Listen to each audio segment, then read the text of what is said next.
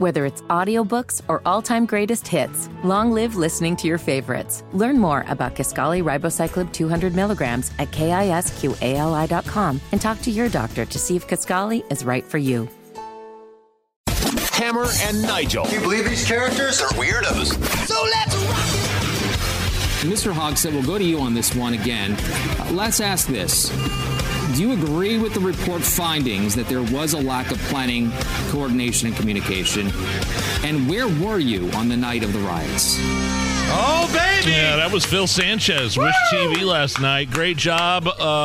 Both the moderators did great jobs last night asking the million-dollar question. So many people are afraid to ask Joe Hogsett. I think it's only maybe the second time he's ever been asked to his face, where exactly were you during the riots? I mean, we've been asking that for 3 years, of course. Where were you during the nights of the... Look, overall, I thought that debate was kind of boring. I think Sharif is a wet blanket, looked nervous up there. Hogsett, admittedly so, looked a little more polished.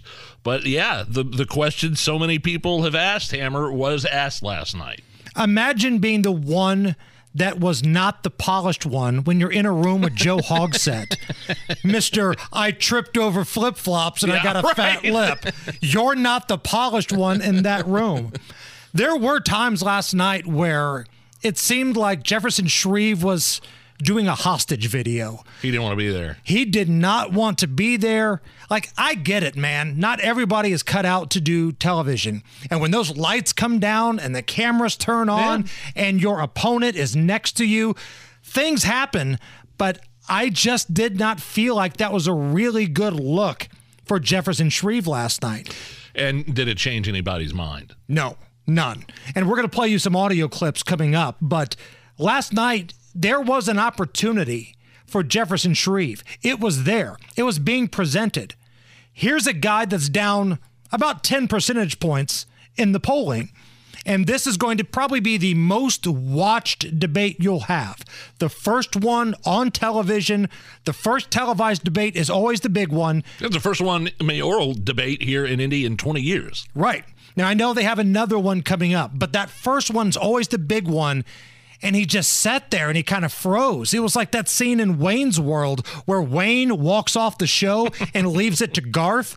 And Garth just kind of looks at the camera and squirms a little bit. I didn't really, but on the other, there's flip side to that coin. I mean, I didn't think, and we'll play it here in a second, I didn't think Hogsett's answer to Sanchez's question about where he was very polished as well. He seemed to, you'll hear him mumble a lot of ums, a lot of uhs. He seemed to get a little off. Yeah, I think it seems like he was caught off guard by that question almost. Well, hell yeah, you would be caught off guard because nobody's been asking it for the last 3 years, with the exception of a few folks over at Wish TV. Hat tip to Wish TV. Phil Sanchez asked it last night. There was a previous reporter, Alexis Rogers. She asked Joe Hogsett. That was in 21, I think, right? Yeah. But nobody, as far as I'm aware of, has asked him that question to his face on other stations. Now, if you work at another station and you have, that's fine. Let us know. But all of these stations that have weekend political shows, all these little butt sniffers, they're just so thirsty for access to Joe Hogsett. They want the interviews. They want the sit-downs. They won't ask the hard question. And for those who might not know, I was kind of an employee at Wish TV for a number of years. Nigel, you and I still do a daily TV hit on Wish TV.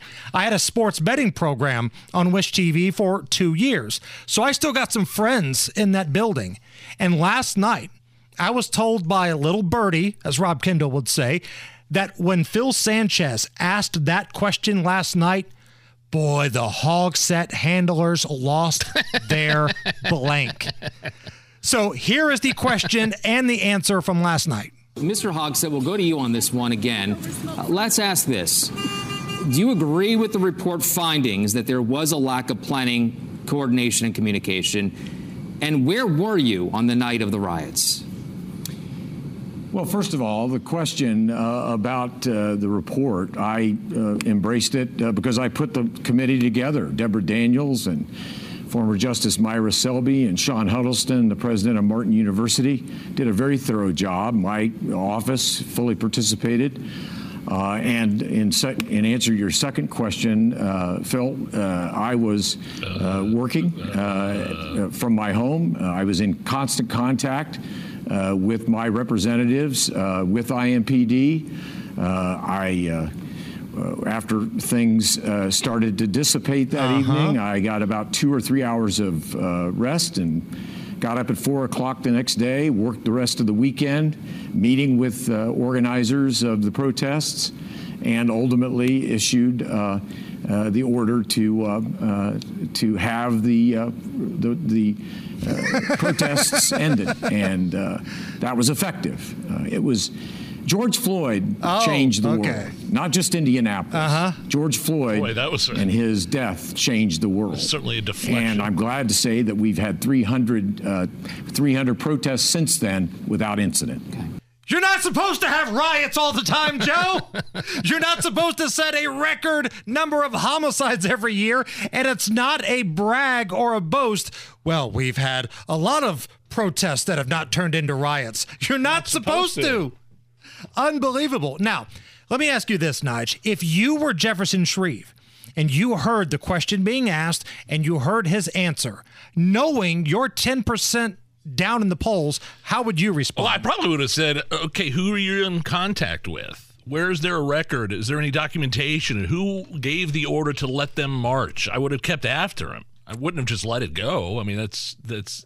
I would go damn the torpedoes, too. You're losing by 10%. Were you in rehab? There are reports, there are rumors, there are allegations you were in a rehab facility in Richmond, Indiana. Can you definitively look everyone in the eye and tell us you were not there and you were at home, and can you prove it? That's what I would have said.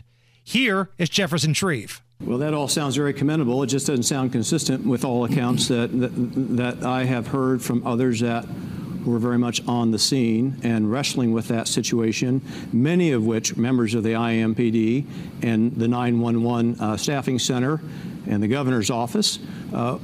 We had a terrific mess on our hands, and the mayor wasn't on the scene. I don't know if he was just working from home. I can tell you that a Mayor Shreve would have been on the scene, whether in an emergency command center or at least on the 25th floor of the city-county building, because that's how you lead. Hey, look, man, I don't care where you were at. You could have been at Kings Island or Great Wolf Lodge on the water slides for all I care. Just tell us the truth. I want to know who was in charge. I want to know who was calling the shots. I want to know who said, let them march. And so far, all we have is, we put together a panel, and I stand by everything. I was at home. It was a very rambling answer by Joe Hogsett there, and a weak response from Shreve. Right.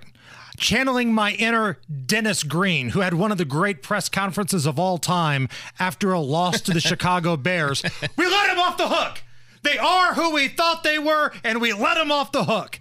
That was the Arizona Cardinals coach Dennis Green after losing to the Chicago Bears. That's how I feel about Jefferson Shreve today.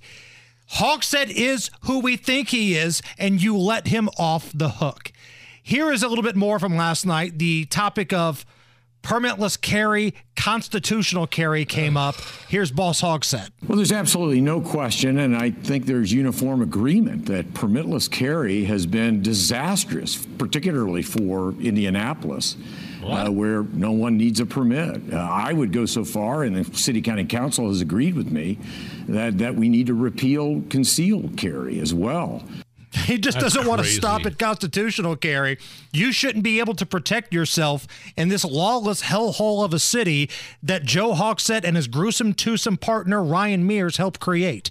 Here's a little bit more from I was definitely not drunk when I fell down, Joe Hogsett. And so permitless carry has done really nothing more than put guns in the hands of the people who have absolutely no business possessing a handgun or any other type of weapon of that nature.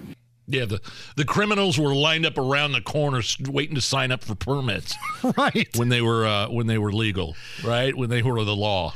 In Joe Hogsett's mind, there's somebody thinking to himself, man, I really want to kill this drug dealer out on the street right now, but, oh, man, I just got to wait for that law to change where I don't have to get a permit. Now, I still have to pass a background check, and I can't stress that enough, but not having a permit really makes me want to kill people multiple times in the streets of Indianapolis. And again, here is Jefferson Shreve's response. Were I a legislator, which I am not, I would have been compelled by the testimony of Superintendent Doug Carter and our IMPD chief, who advocated for keeping the permitting requirements for concealed carry of weapons in place. And in the true and proper order of things, I would advocate for the reinstatement of that permitting requirement for concealed carry of weapons as part of my legislative package that I would take before the General Assembly at the start of the session, not after it had adjourned.